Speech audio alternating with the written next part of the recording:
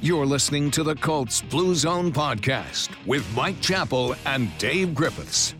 Hello, Colts fans, and welcome to the Colts Blue Zone podcast. My name is Joe Hopkins. With me is Mike Chappell. Dave has the day off, slacking off once again, but what are you going to do with that guy? Good help's hard to find. Exactly. We have a great show today. We're going to discuss takeaways from the Colts minicamps. Anthony Richardson era has started. He's in Indy. He's working with the team. And we're going to go around the AFC South and see how each of these teams stack up now that free agency's in the past, now that the draft is over. Obviously, more additions can be made over the summer, but for the most part, these teams, the turnover has happened, and we can look at these teams and start to evaluate them for the 2023 season, see which teams got better, worse, and rank them. But first, we'll start with some news. The NFL schedule release isn't until Thursday night, but 1 week of the Colts schedule has already dropped. Indianapolis in Week 10 will play the Patriots at Frankfurt Stadium in Germany. The Colts considered the away team for this international game. And the last time the Colts played an international game was 2016 when they lost at Wembley Stadium to the Jaguars. Mike, there's a lot of AFC South teams playing international games this year. Jaguars actually have 2 games in London. Tennessee plays Baltimore in London. The Colts over in Germany get to travel and see the sights over there. And of course, Colts fans will have to set their alarms a little earlier on Sunday morning. Yeah, the interesting thing is with Jacksonville, which is like a home away from home for them. And there's even been, the rumors of relocating their franchise to London, which probably will never happen. But their 2 games are back-to-back. They're staying in London, which is probably the way to do it. So you don't deal with, the first game you still deal with the travel, but not so much the second game. As far as the Colts, it's really interesting. I kind of thought they might go to London, but here they are in Germany. And it's, like you mentioned, the first one since 16 when things didn't go well in Wembley. But again, in 2016, if you remember, they had the option to take their bye week after the game. That next week, and they didn't do it. They played the next week, so I'm guessing in week 11 it'll be their bye. But it's just a good opportunity. I think by and large, coaches and GMs aren't really in favor of overseas games because it just totally disrupts your routine, and coaches are all about routine. But this is a big deal for the franchise. I'm sure Jim Irsay has lobbied long and hard for this, and it gets it. It's funny, we were talking about this. We talked to Bernhard Raimann today, and his eyes lit up. He said, I was pumped. He's from Steinbrunn, Austria. It's about 7 hours, he told us, by car to Frankfurt. He said it's cold there, so, dress accordingly, Colts fans. But it gives his family a chance to finally see him play American football. Remember, he was an exchange student in, was it Michigan? I'm getting my... Yeah, I think Central Michigan. Well, he went to Central Michigan College, but he played high school ball also in the States. And his parents, his dad went to a game last year against Washington. The rest of his family haven't seen him play for like 7 years American football. He said the last time it was like the Austrian championship. He was a wide receiver, and he told us he caught a touchdown pass. So he's looking forward to it, and he just talked about how American football has really taken root in Europe. So he's pumped. His family, all of his family, grandma, everybody will have a chance to see him play. That means a lot. It just does, and it means a lot for the franchise too. This franchise to be in the spotlight. Yes, it's a pain for the team to go over there. But what you get as far as exposure and all that it's worth it. So good for the Colts. Good for the Colts. As a Colts fan, I think it's neat to be able to see your team travel and really expand broaden just their sights and get more eyes on them. Like I said, I'll have to wake up a little earlier Sunday. Maybe is it a 9:25 kickoff? I think something like that. So maybe I'll have to start with a few mimosas instead of cracking open the cold ones. We'll see. But also, my thought from this is. Apparently, I'm not going to be winning $1 million from Jim Irsay because I did not have the Patriots Week 10. I think I had them. Certainly not in Frankfurt. No. So if you had New England, Colts playing New England as the away team in Week 10, congratulations, you're still in the running. You're still in the running. So that's great news for you there. I was really counting on that million, Mike. I don't know what I'm going to do now. I've learned to never count on that. Like when I go gamble in Vegas or in Shelbyville, I take what I can afford to lose. I told my son, only take what you can afford to go in your front yard and light a match too. Other than that, you shouldn't gamble. Yeah. So the rest of the schedule, like I said, 8 p.m. Thursday, we'll be finding out when and where the Colts are going to be playing. Next bit of news. A report surfaced that Washington Commanders called Andrew Luck last season to see if he was available to sign with them. That's according to ESPN's John Keim. In response, Jim Irsay had a little tweet about it. He said, if any NFL team attempted to contact Andrew Luck or any associate of him to play for their franchise, it would be a clear violation of the league's tampering policy. Mike, your thoughts on this situation? Are the Colts going to get a first-round pick from Washington because of this? No. And what it is, it's if you go back and read the initial story by John Keim, he was so impressed with his little note that he had it like fifth or sixth graph. It was almost an aside. And it's not that they called Andrew Luck. It's that they called someone to gauge interest on Luck returning to the league. Now, when the league considers tampering, I don't know how many degrees of separation there has to be from Andrew Luck. Yeah. For it to be Could they call like his barber or something? It could be anybody. Hey, what do you think? But it's something that it's certainly interesting.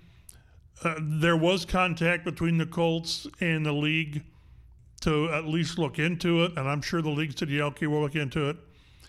But I think nothing comes out of this. It's great off-season, interest. But I think whatever contact they had, first it'll be really, really hard to prove. It's just hard to prove, unless they were dumb enough to call Andrew Luck, his dad, or his agent Will Wilson, which they didn't do. So I think and I understand Jim Irsay's protective, antenna going up. It really comes out cold, but Andrew Luck belongs to the Colts. He's their guy. He's got like 2 or 3 years left on his contract, and when you retire, your contract holds. So I think there's zero interest in Luck returning. Why wouldn't Washington know that? I mean, that's not like a secret or something that only league officials know. Shouldn't that be pretty obvious to Washington? Wouldn't they just call the Colts? Yeah, and then you see so much that's going on in Washington, you wonder how much they really know what the heck's going on. Yeah. But so again, maybe it was really, really innocent, and they called his neighbor. I don't know. But again, then I understand Jim Irsay being really stern about it. Hands off, our guy. And I know for several years after the retirement in August of 19, the Colts kept contact with Luck about, what do you think? Are you ready to come back? Do you want to come back? And finally, they at some point they come to the determination that this guy's retired. We've seen clips of him, and I can't remember what his playing weight was. Was it 230? I think it might have been 240. 240. He's not 240 now. Oh, no. I mean, he's civilian Andrew Luck. He's had the O-lineman effect. Yeah, he's had the Jeff Saturday effect. But, it's the type of story. Anytime a name like that is mentioned in any story, it brings attention. But this will be much ado about nothing. All right. Few things to get to with the roster. The Colts have signed several undrafted free agents. We talked about the guard from Alabama last week. They also signed Butler wide receiver Tyler Adams, so local connection there. We'll see if he can earn a spot on the team. A couple of Colts who were on the Indianapolis 53-man roster last season officially will not be back, and that includes Nick Foles, who finally was released on Friday. Mike, what took so long? I just wonder if, and I'm joking here, but somebody went into Chris's office and said, Nick Foles is still on the roster. He said, well, I thought I told you to cut him. I thought we did that.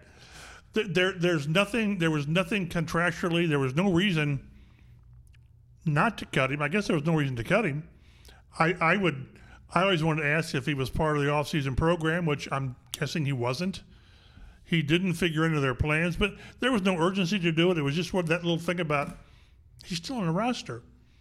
But he's gone. I'm thinking there's a chance he retires. I don't know. Maybe they're waiting for him to retire and then could get out of some of the money in the contract. Maybe that could be it too. But he's gone, and now they've got the quarterback room is Anthony Richardson, Gardner Minshew, and Sam Ehlinger. Yeah, and another Colt who played well for Indianapolis last season, safety Rodney McLeod, has signed with Cleveland, so he will not be back. A very youthful secondary in Indianapolis. I wouldn't have minded seeing him come back. I wouldn't either. I thought he was a strong – he played well, but he was such a strong influence. Practice, locker rooms, meeting rooms. He'll be missed. He will. He will. A name to keep an eye on, veteran offensive tackle Chris Hubbard visited with the Colts this week, according to reports. So we've long been harping that the Colts need to bring in veteran offensive line depth, veteran swing tackle, guard, someone to compete for the starting right guard spot. Well, here at least is a veteran swing tackle who very well could end up in Indianapolis. So we'll see if that develops into a signing.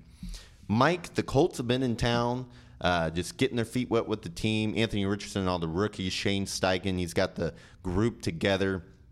They've been together the last couple of weeks. What have been your takeaways from getting to speak with different players and coaches? Well, the big thing coming out this past week, rookie minicamp, which you get 3 days with the rookies, and they had the draft picks. They had, 15 undrafted players or so. And then they had, you mentioned Tyler Adams was one of 29 players in for a tryout. Because, it's one of those where you look at names, well, you need X number of receivers, you need X number of linemen to practice. But it's all about with players getting your foot in the door, and that's what Tyler Adams did. Good for him, having him sign as an undrafted free agent.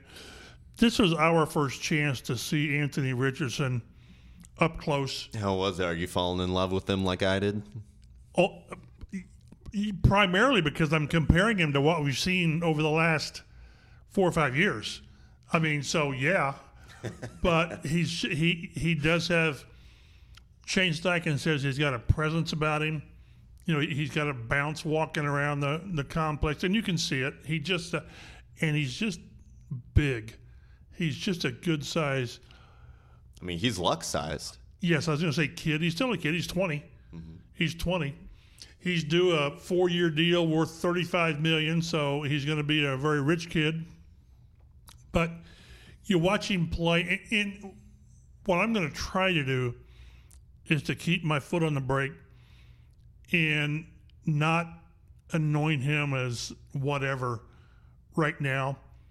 But what he brings is hope to the franchise. He gives them direction where they've really had none, at least not enough in anything long term.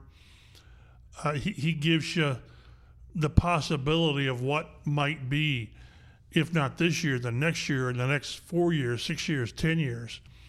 And that's what you want. That's what all the really established competitive teams have, is that guy. I mean, you can name 10, 12, 14 teams that have that guy. Some much better than others, but when you have that guy, everything's possible. And you watch him practice, and it's sort of as advertised. He throws, and the ball jumps out of his hand. It gets from point A to point B like now. And there's sometimes that it's, misguided. Sometimes they're drop passes because the ball comes out a little bit hard. And that's probably the one area that he's going to have to work on with the accuracy is knowing when to really fire it and when to take something off of it. That probably contributed to the 53% completion percentage in college. Yeah.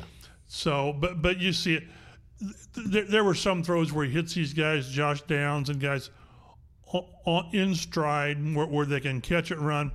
He threw a deep ball to a guy Cody Case, Cody with a K, a deep post on the mark, and you just say, wow. And it wasn't a rainbow. It was just kind of a nice tight throw. So he showed us what we were told we were going to see. There were plays where he tucked it and ran on RPOs. So it was everything we've seen. Now we've just got to see it develop. And we talked to Jim Bob Cooter today, and the one thing I asked him twice, and twice he didn't answer me, is they're in a position now, you're building your team and you're building your offense. Generally, a team has a quarterback.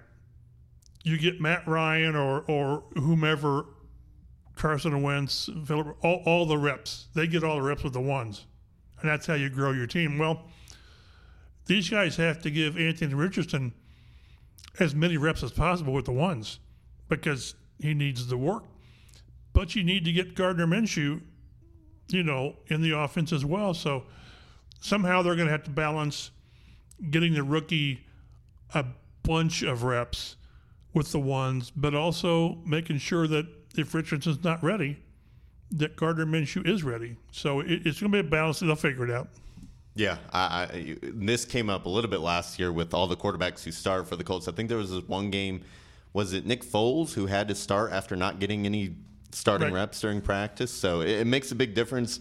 I would imagine they would give Richardson most of them, maybe 70 to 80% Richardson. Probably. Yeah, and then just make sure Minshew, just in case. I think if I had to put money on it, Richardson starts week 1. But definitely not a guarantee. So he'll have to go out there and earn it and show that he's ready. Now, was there any other takeaways that you had from speaking with any of the rookies? I loved what Josh Downs had to say about him and Richardson playing catch in the hotel parking lot the night before. Don't you think the team didn't really – they sort of liked it, but not really. Have Josh Downs show up at practice the next day or the complex and – with the tire marks on it. You did what to your knee? You ran into what? An Oldsmobile out when you ran an out route. So, but you like the eagerness. Did Josh Downs text the quarterback and said, "Hey, you want to throw?" And he said, "Sure." So they went outside the team hotel in the parking lot. You want to see that. So that was cool. Again, on some of the guys, it's really hard to get a good grip on what you see because it's such a controlled setting. Will Mallory looked like he knows what he's doing. He gets down the field and run and catch. And you kind of wish you could see Juju Brents get out there and get some reps. We're not going to see that until training camp, but he's still dealing with the wrist, right? He had wrist surgery, but boy, he's got size. I'm sure he can still do drills and stuff. Which at least is not an ankle or a groin to where you can't do conditioning. But it keeps him out of the scheme. Been talking a lot to Rick Venturi, who knows what's what and all this. And his main concern with Brands is the speed. He was like, was it 20th or 21st among corners with his 40 time?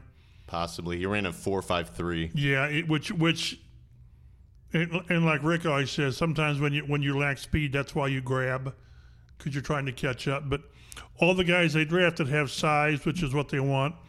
They're going to do more press coverage. So what's really going to be interesting, one thing that people need to realize is they had their rookie minicamp last week, Friday, Saturday, Sunday, and then rookies had to be gone for a week. They can't be here this week because of the way the offseason is structured. Rookies can be back in the building Monday, and that's when I think the assimilation of these new players, including primarily Richardson, really takes place because they're around the vets. And when they're on the field, they're with the vets, they're on the ones, and he's working with Pittman and Pierce and Ryan Kelly and all the offensive linemen. That's when they're really, really going to get past if there's an all moment. you get past the awe of being in the room with, Taylor and all these Pro Bowl players and all this, and you're sort of on par with them, but you can learn from them. I think it's important how Richardson handles himself in the locker room, in meetings, not in meetings, but in the locker room around these teammates, because you're the leader. You're the future of the franchise. So sort of act like it without acting like you're entitled. So there's leaders and there's guys who try to be leaders, and there's a huge difference. Yeah, absolutely. So exciting time to be a Colts fan. You got a new quarterback, a lot of young players. Whenever you've got a new quarterback who's a fourth pick in the draft, remember the telling quote from Chris Ballard is, "We drafted him for what he's going to be in the future."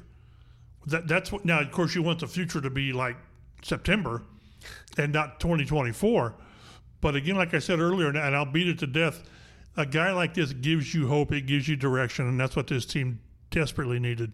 And the last thing before we get to the AFC South here is it's also kind of nice going into a season without chaos, without high expectations. Oh, okay. But with also the combination of a lot of hope, right? Like, I don't think anyone expects the Colts to, make the playoffs this year or win the division or anything like that. So they can go out and win 6 games, but as long as you see things from Richardson and from your young players, you could still be happy with that. Whereas in the past, there's been expectations that the Colts do make the playoffs and make some moves, and they made moves in the offseason, especially last offseason. Like, this was a win-now team, and then when it doesn't happen, it's all that more disappointing. So it'd be nice to, as a fan, go in there, not expect the team to be able to crush their opponent every single week, but just kind of watch these young players develop and see their talents out there. I think Dave's talked about that as well, as maybe there's been a perception inside the building that they're pretty close to being something good. Not great, but good. A playoff team, and without question, last year everyone, not just locally, but nationally, this team was the favorite to win the AFC South. Mm-hmm. This wasn't local bandwagon. It was like Vegas. Everybody expected this team to be that team. So then you maybe approach things that way with how you're building the team. And in reality, maybe they weren't that close. They probably weren't that close. They clearly weren't that close. Right. So this does take away this. It's really crazy. The expectations need to be as good as you can be. Win as many games, and that's how it should be. But you're right. There's not that added pressure of, they say you guys are going to win the division this year. And I think there's a real similarity between what I hope this team can be this year and what the Pacers were this past year. They got some new, exciting young players. They played an exciting brand of ball. They won some games that they probably shouldn't have. At the end of the day, they still didn't make the playoffs. They still have a lottery pick. But this is a team that everyone who's in Indiana and is a Pacers fan is really excited about their trajectory. All the fan base and the media want, primarily the fan base, is to see that you're doing things the right way and headed in the right direction. You're not stuck in that rut of, here we go again. We're veteran quarterback. And again, although a lot of people, myself included, thought Matt Ryan might work if the offensive line, if the running game and all this, and the if didn't work. But you're right, this is different. So regardless of how many games they win, is this team appear to be headed in the right direction? And primarily, does the quarterback look like he's the right guy to lead you into the future? If he's not, it doesn't matter. Absolutely, and we might not have an answer this year. We probably won't have a final answer. We should have some idea. Yeah. There've been some rookie quarterbacks you watch him play, you think, man, this guy hasn't got a clue. I mean, really, and that's not going to be the case with this guy. But you just want to see, and at the risk of always I default to Peyton Manning because I was here through all of that. Remember, he was 3-13. As a rookie. 28 picks, which is still a record. Yeah. But you could just see the growth, and by midseason, They went to San Francisco, should have won, got hosed by some officiating that the league admitted. But you could just see from that point on, he was going to be the real deal, and the team around him was going to be something to contend with. A reason to believe. Let's go ahead and do this AFC South exercise. We'll start with Indianapolis, and let's look at their losses. The players who are no longer here. Starts at quarterback, Matt Ryan, Nick Foles, no longer with the team. Both remain unsigned. Wide receiver Paris Campbell is now with the Giants. Offensive lineman Matt Pryor's in San Francisco.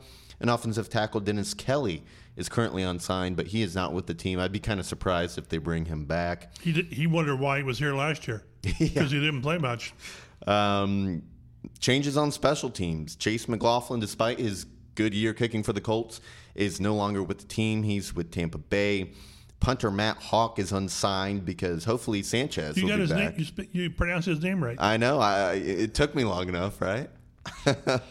On the defensive side of the ball, defensive ends Yannick Ngakoue and Ben Banogu are no longer with the team. One, might be a little bit more impactful than the other, but both of them remain unsigned at the current moment. Linebacker Bobby Okereke. I always get his name wrong. I was like, what was the first way we said it? And I'm not going to say that because then I'll default to say that. Okereke. Okereke. All right, well, he's with the Giants now, so I probably won't be saying his name as often. Cornerbacks Stephon Gilmore and Brandon Faison are out of town. Gilmore now with Dallas, who is loading up this offseason. Faison went back to the Raiders. And then, as we mentioned previously, Rodney McLeod now with Cleveland. Additions, not too many to harp on here, but quarterback Gardner Minshew, wide receiver Isaiah McKenzie comes over from Buffalo. Tight end Pharaoh Brown, who is known as a blocker, coming over from Cleveland. Kicker Matt Gay coming from the Rams. So the Colts believe they've solved their kicking crisis from the past several years. Defensive end Samson Ebukam from the 49ers will replace Ngakoue in that Leo defensive end role. And then defensive tackle Taven Bryan comes from Cleveland, and he'll add depth behind Grover Stewart and DeForest Buckner. We went over the Colts' 12 picks last week, so I don't really feel a need to run through all of those. But a lot of talent, several cornerbacks, obviously the quarterback, the receiver with Richardson and Downs, and some depth on both sides of the line. Looking at the depth chart here, Mike, a lot of turnover for this Colts team. It certainly got a lot younger this offseason, and a lot of young guys are going to play. Are there any positions that stick out to you? What would you say is the Colts' biggest area of improvement? We'll start with that. Well, quarterback. Not knowing what Richardson is, Minshew, I still think is one of the better bridge guys they've had. He's played both roles as a backup and as a starter. Had good times and bad times, but he's maybe most importantly, he's been 2 years in Steichen's system, so he knows what's going on. So they're better there. Tight end, they're probably a little better, more depth. There's going to be a tight end or two with a resume that don't make the roster. And we'll transition over to the areas that they need. I'll point out wide receiver. I think I like McKenzie a lot as a guy who could be your third or fourth wide receiver. And Josh Downs is going to be a dog. He just is. I love the Colts with the next pick series and seeing like some of the behind the scenes video of when he was drafted, just like the look of determination on his face. I mean, there's some guys when I see more and more of him, I understand more and more why Reggie Wayne loves this guy. I still wish they would have gone out and got a veteran guy at the position, an outside guy to be the third outside guy along with Pierce and Pittman. But this group is better. I had hoped that they would re-sign Paris Campbell, but I'll take Josh Downs over Paris Campbell just because younger and maybe more explosive. Yeah, and I mean, speaking of those veterans, I mean, Pittman's now entering his fourth year. He hopefully, still a young player, hopefully takes another step forward and hoping for a big step with Alec Pierce as he goes from his rookie season to now year two. And they'll throw the ball down the field. And Richardson can flick it down the field, with minimal effort. Right. So that'll really help Pierce's role there. And Pittman makes some bigger plays as well. So I really think, especially compared to this time last year, this wide receiver group looks a lot better. Mike, go ahead and take the floor with the holes. It's pretty obvious. Guard. I think guard. If I had to prioritize guard, a swing tackle, and I would like to see another veteran corner, but I don't know if that happens or not. But those are the three that jump out at me. Yeah, and I agree with you. Just looking at starters, I think the bigger need is cornerback. But they've addressed it with youth. The youth movement is on in Indianapolis. If you're going to play Richardson because he needs snaps and that's how you play and that's how you get better, and you're not expecting to win this year, then the same line of thinking should go for these young cornerbacks as well. Get them out there. They're going to get burnt. They're going to make mistakes, but that's how they'll learn and grow and get better, hopefully by 2024 when you think you might compete for something. But, yeah, that offensive line, I mean, you just took a guy 4th overall. Protect the franchise. Bring in a Chris Hubbard or more guards, or just get some more guys in here to kind of stoke the flames of competition and make everybody better in that aspect. And I would really not like to see another season of Will Fries as your starting right guard. I'm just not crazy about rolling it back with the same guys. I don't understand the rationale about doing that. I realize you drafted Freeland early on to sort of be a swing tackle, but he's a rookie, and it just takes these guys time. I hope we're not sitting here in January and Chris Ballard saying, I just wish I had done more with the offensive line. I hope that's not the case. I still think he's got somebody he's going to sign, whether it's Hubbard, who really hasn't played for a couple of years. Yeah, former, I believe he was with the Steelers and Browns. Right. So there's got to be – I hope there's another veteran that's not here yet. But it's their team. They can do with it what they want. Yeah. What they want. And especially guard, right? Like ideally, Ryman and Braden Smith are your starting tackles. Ryman told us he put on 15 pounds. He's about 315 now. Good. So he needed it. Right. And again, he will be better. He just will be better from going through the fire They threw him in, and they threw him in at Denver in prime time against a really, really good outside pass rushing team. So he'll get better. He'll be better. And they need him to be better as much as they need the 3 veteran guys to come back and play to their level. They need Ryman to be not a problem at left tackle. Yeah. He needs to be at least average. And I think he will be. I'm high on Ryman. I thought the progression he made towards the end of the season was very encouraging. Agreed. Moving on here, let's look at the Jacksonville Jaguars, the AFC South champions last year. They didn't have a lot of losses, but some of them were pretty impactful. Top of the list here, Jawan Taylor, right tackle, signed a big deal with Kansas City. So he's no longer there to protect the franchise, and Trevor Lawrence. A few of their skill positions, Marvin Jones heads back to Detroit. Tight ends Dan Arnold and Chris Manhertz have signed with other teams. And looking at that defense, pass rusher Arden Key is now with Tennessee. So I think he had about 6.5 sacks for them last year. So he made a great impact. Another defensive end, Dwayne Smoot, has been there several years. He remains unsigned, but he's not with the team currently. And they cut starting cornerback Shaquille Griffin, who I believe he made a Pro Bowl when he was with the Seahawks previously. He's dealt with some injuries over the past couple years, so there is a cornerback no longer available to them. Biggest additions, veteran-wise, I put Calvin Ridley on this list because he is reinstated in the NFL, and when he was in the NFL previously with the Falcons, he was probably one of the better, top 15 wide receivers in the league, to be conservative with that. Very, very good. So passing game that made great strides last year figures to be even better now that they add this talented wide receiver to the mix.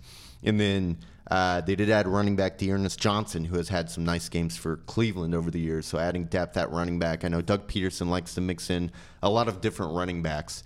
So there's another option for them there. Looking at their draft, it wasn't my favorite draft out there, but they certainly addressed positions where they lost veterans in the offseason. First-round pick, 27th overall, offensive tackle Aton Harrison out of Oklahoma.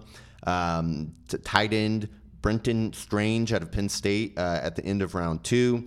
Then they go running back out of Auburn, Tank Bigsby in round 3, kind of a pounder, power back. He could be the thunder to Etienne's lightning. I'm sure that's the thinking there. They had more picks than the Colts did, 13 picks. As you run down the list here, I'm not going to go through all of them, but they had 6 picks in round 6 and 7. Yeah. 6. They have, from round 4 on, they have 2 picks in each round. 2 in round 4, 2 in round 5, 3 in round 6, and 3 in round 7. That's I mean, how many do you think make the team? 10 would be a good number? That'd be I would hope not too many of the late round picks make it, but Chris Ballard mentioned about the 12 picks. He said it gives you more shots, and it increases your odds of hitting on a couple of those guys, which I understand, but boy, it's all about getting guys at the top of the draft who make a difference. Yeah, absolutely. Looking at their day 3 picks, a lot of them focus on defensive end, linebacker, a lot of defensive picks here. A couple names of note, round 3, Parker Washington from Penn State, and then Yasir Abdullah out of Louisville, defensive end. So we'll see how impactful this draft is in year 1 and beyond with the Jaguars.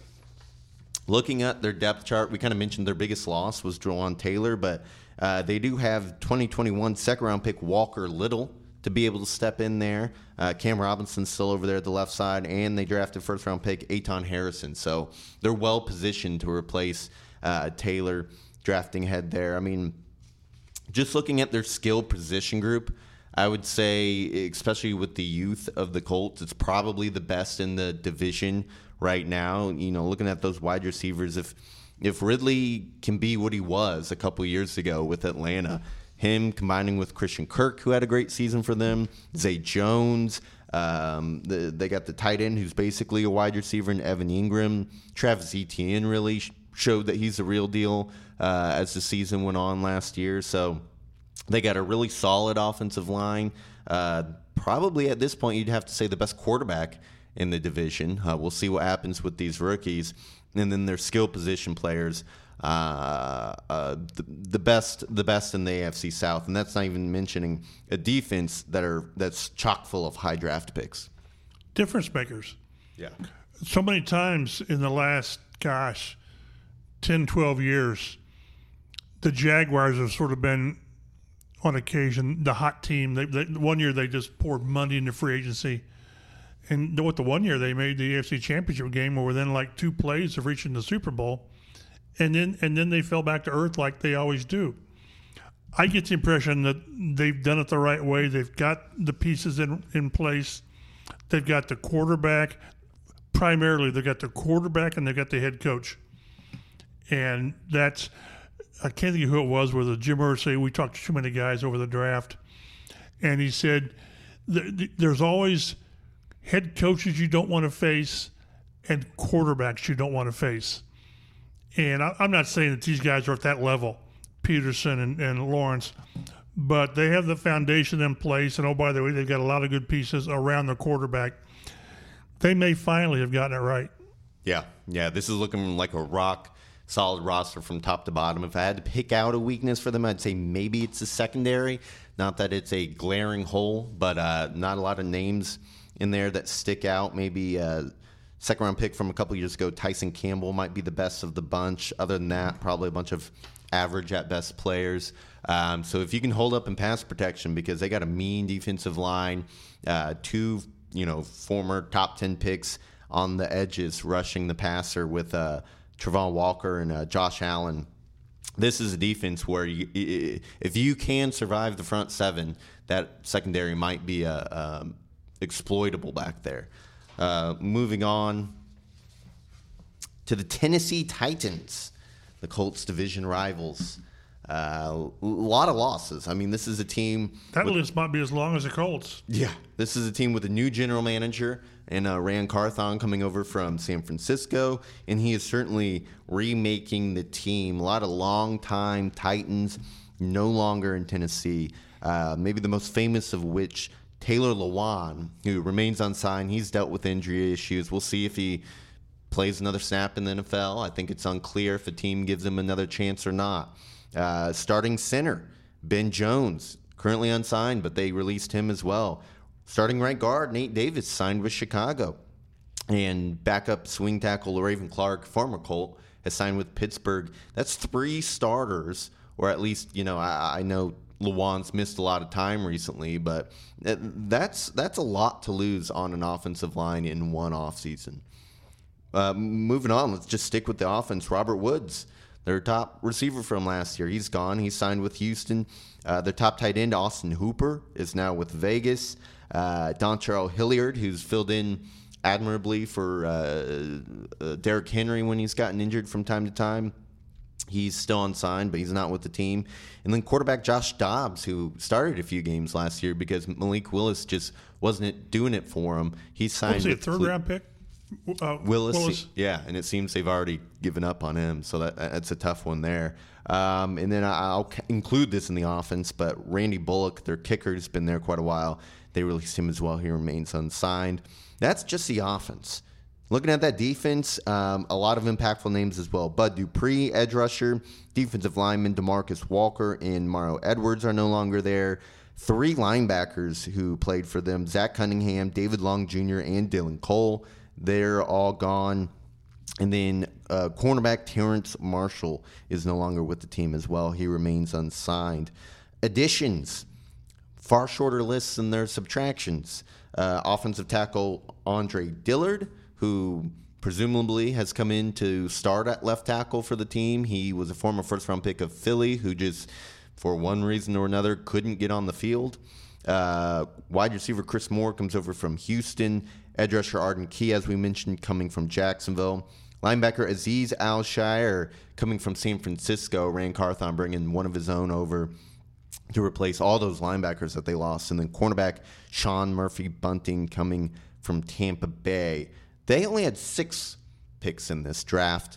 At 11, they took offensive lineman Peter Skronsky. He played left tackle at Northwestern. The speculation is that he'll move inside and play left guard for them in the NFL, but very good offensive lineman, helps replace a lot of losses in that area. Probably their most interesting pick, round 2, they traded up to select Will Levis from Kentucky. Apparently moving on from Malik Willis, and Levis is now heir apparent to Ryan Tannehill, who I believe is 35 and entering a contract year. Going through here, round 3, they take running back Josh Spears, who's talented but has knee concerns. Tight end in round 4, and Josh Weil from Cincinnati. Offensive tackle Jalen Duncan from Maryland in round 6. And then they took a receiver, Colton Dowell out of UT Martin in round 7. Mike, when you look at the Titans, this to me just screams a team in rebuild right now. Reboot. That's what they've done. And I guess you're going to try to get one more productive year out of Tannehill. But this is clear that in 2024 it's going to be Will Lewis's team. And he's in a really good situation. If he can get past, once he gets past the having your ego scrubbed by not going in round 1, let alone top 10, he's going to have a chance to sit and watch and learn behind Tannehill. I've never known how a guy like a Tannehill or a veteran guy will tutor a guy. I remember you made news last year for saying it's not his job to teach That Malik tells Willis. you a lot, doesn't it? Yeah. So it's kind of like, well, yeah, just watch what I do. Do what I do. But if things kind of start out poorly, and regardless how Tannehill's playing, how soon do you get the rookie in? I mean, didn't most people say that Levis might, after Bryce Young, might have been the most NFL-ready guy out there? Young, Stroud, and this kid. So serious reboot. This is also, I don't know, it's hard to know how much seriousness there was, but there was talk of trading Derrick Henry. Or whether that was just off-season speculation or what, but he's nearing the end down there. It's 29. Yeah, and that's ancient for a running back. Running backs hate to hear that, and this is, he's an old 29 as far as it's got a lot of wear and tear on the body. Yeah. So it's not unusual when a new GM comes in that And this was a new GM who came in with a competitive team. I mean, they were, but it's never unusual to see them have major overhaul. Sometimes it's a little strange that the coach is still there, but Vrabel's not going anywhere. Yeah, and you know, I think part of the reason they hung on to Tannehill this offseason, because it was the same as Matt Ryan's contract, $35 million, they could save like 17 if they cut him, is because I wouldn't want to throw a rookie quarterback in this situation. We mentioned they lost 3 starters on the offensive line, and they have one of the worst, if not the worst, wide receiver group of pass catchers in the NFL. You got Treylon Burks, first-round pick last year, who dealt with injuries as a rookie. Highly athletic guy, though. And then they have Chris Moore, who came over from Houston, Nick Westbrook-Akine, Kyle Phillips, a fifth-round pick from last year. Like, that's a terrible group of receivers. Tannehill says, really, this is what you gave me in my last year. Yeah. And then they lost Austin Hooper. And the tight end, Chigoziem Okonkwo, he did make a few plays for them last year, so I think they're expecting him to take another step forward as a full-time starter. But, man, this is a pretty thin skill position group, especially when you factor in that Derrick Henry is 29. So they're going to ride Derrick Henry until he drops. Yep.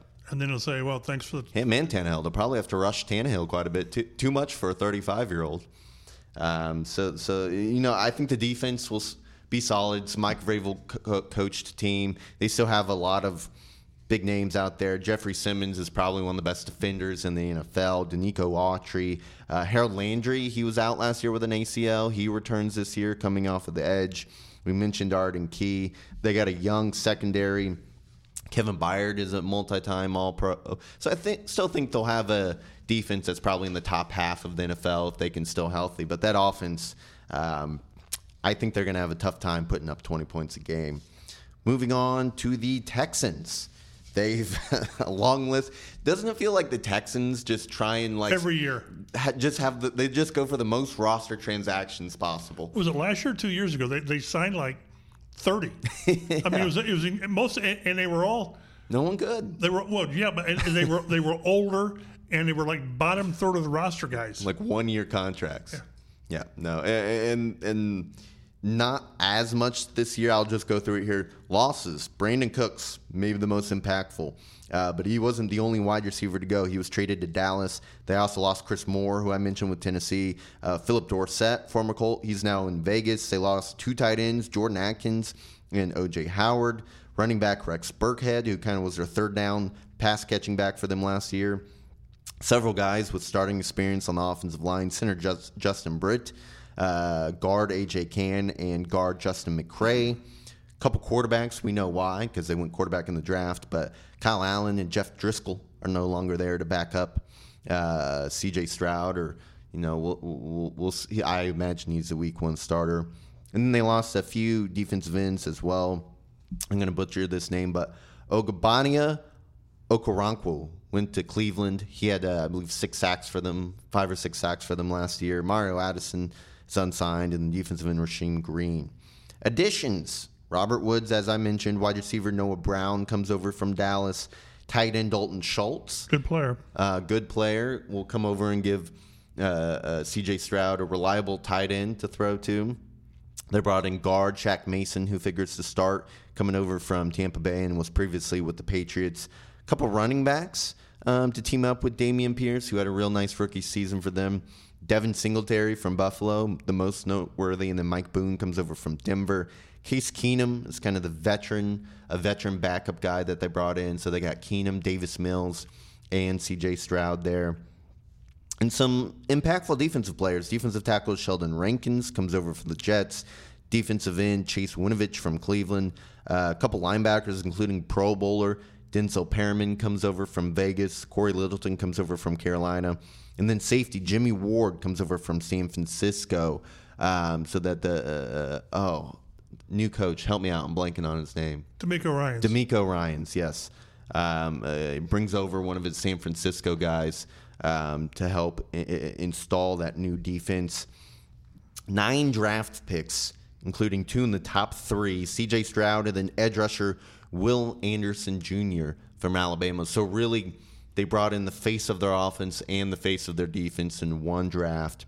Round 2, they went center Juice Scruggs out of Penn State. Round 3, Tank Dell, tiny 5'7" wide receiver, but really got a lot of juice to him out of Houston. He stays in Houston.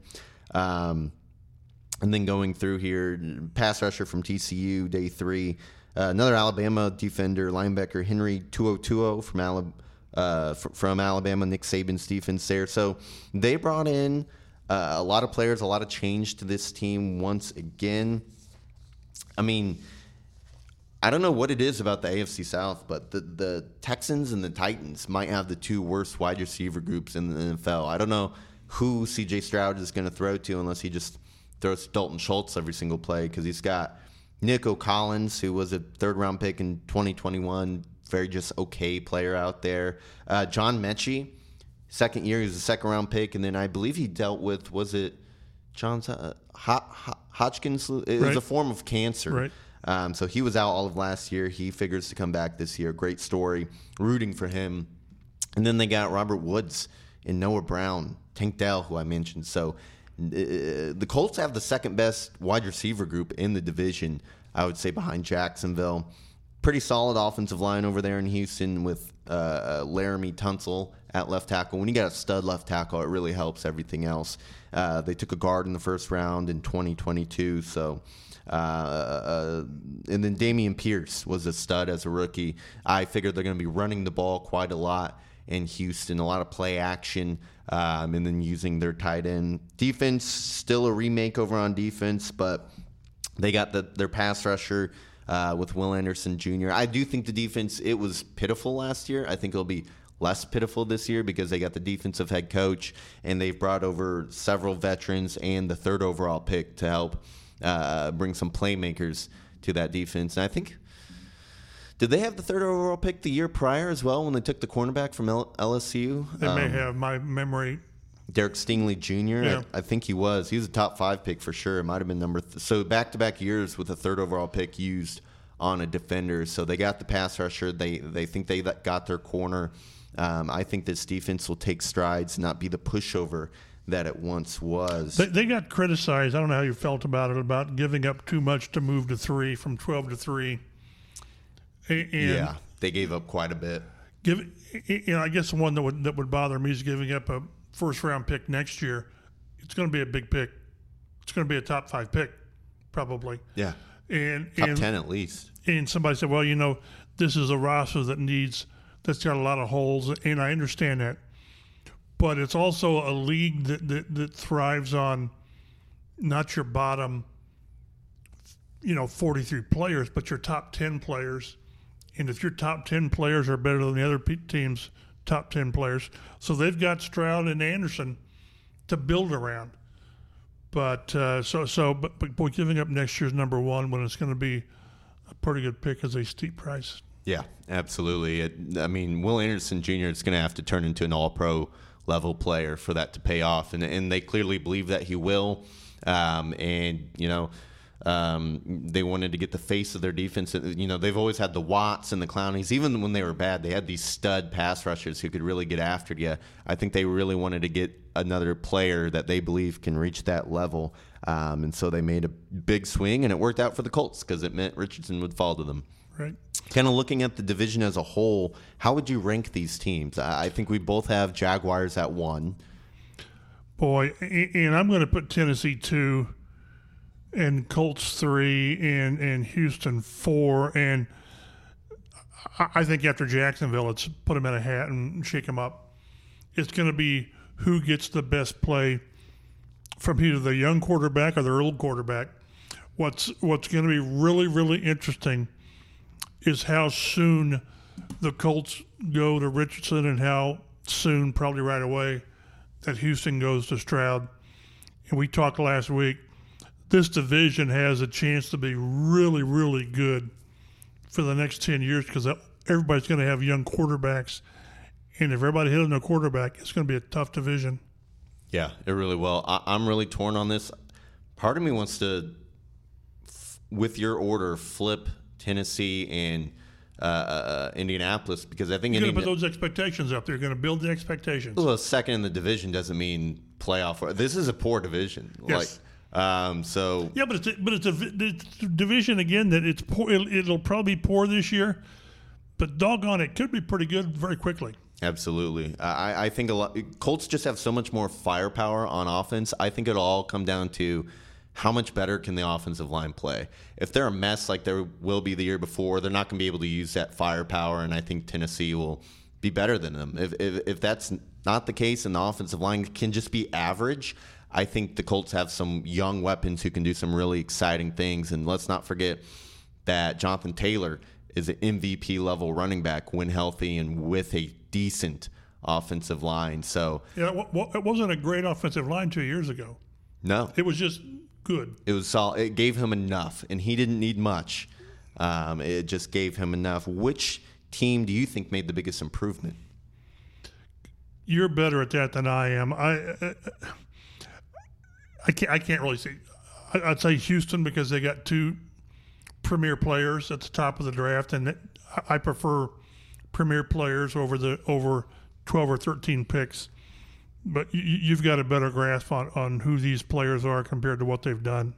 I think it's between Houston and Indianapolis. And I'll go Houston, too, just because they got two players that, a lot of people think are going to be good in the NFL with Stroud. Were they top 5 in just about everybody's projection or not? Stroud maybe not top 5. Maybe not Stroud as much, but because he plays quarterback, it makes a difference.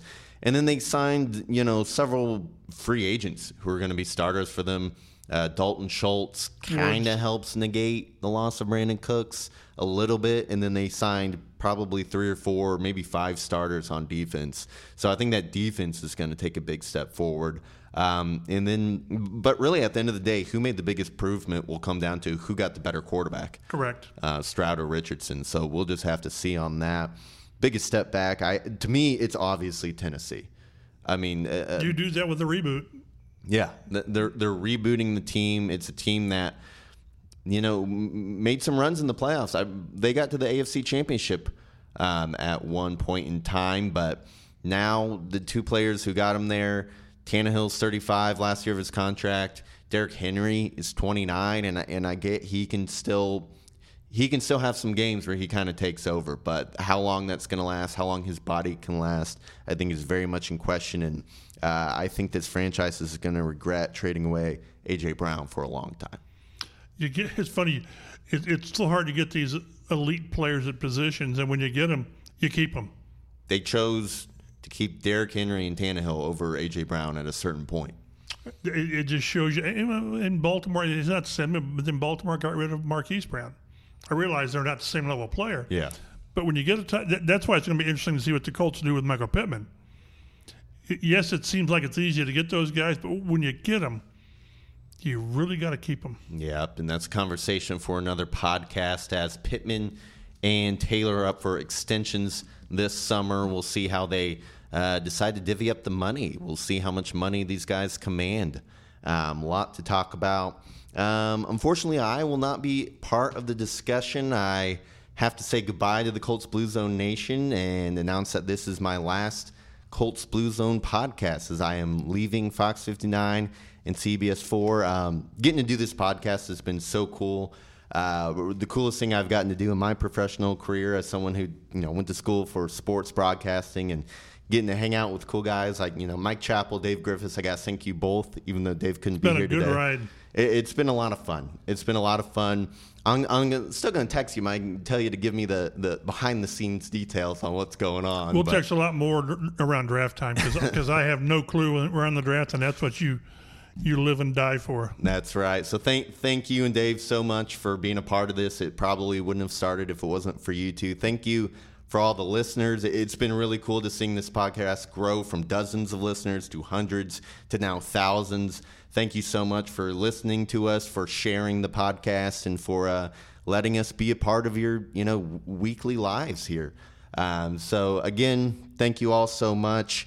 The podcast will keep going. We have our new producer, Matt Adams, who will get started on the job next week. Matt is great, very knowledgeable about the Colts as well. Me and him, I come in every day and we sit next to each other and talk about the Colts. So the podcast will continue with Mike, Dave, and now Matt Adams as producer. But I'm signing off here for the last time.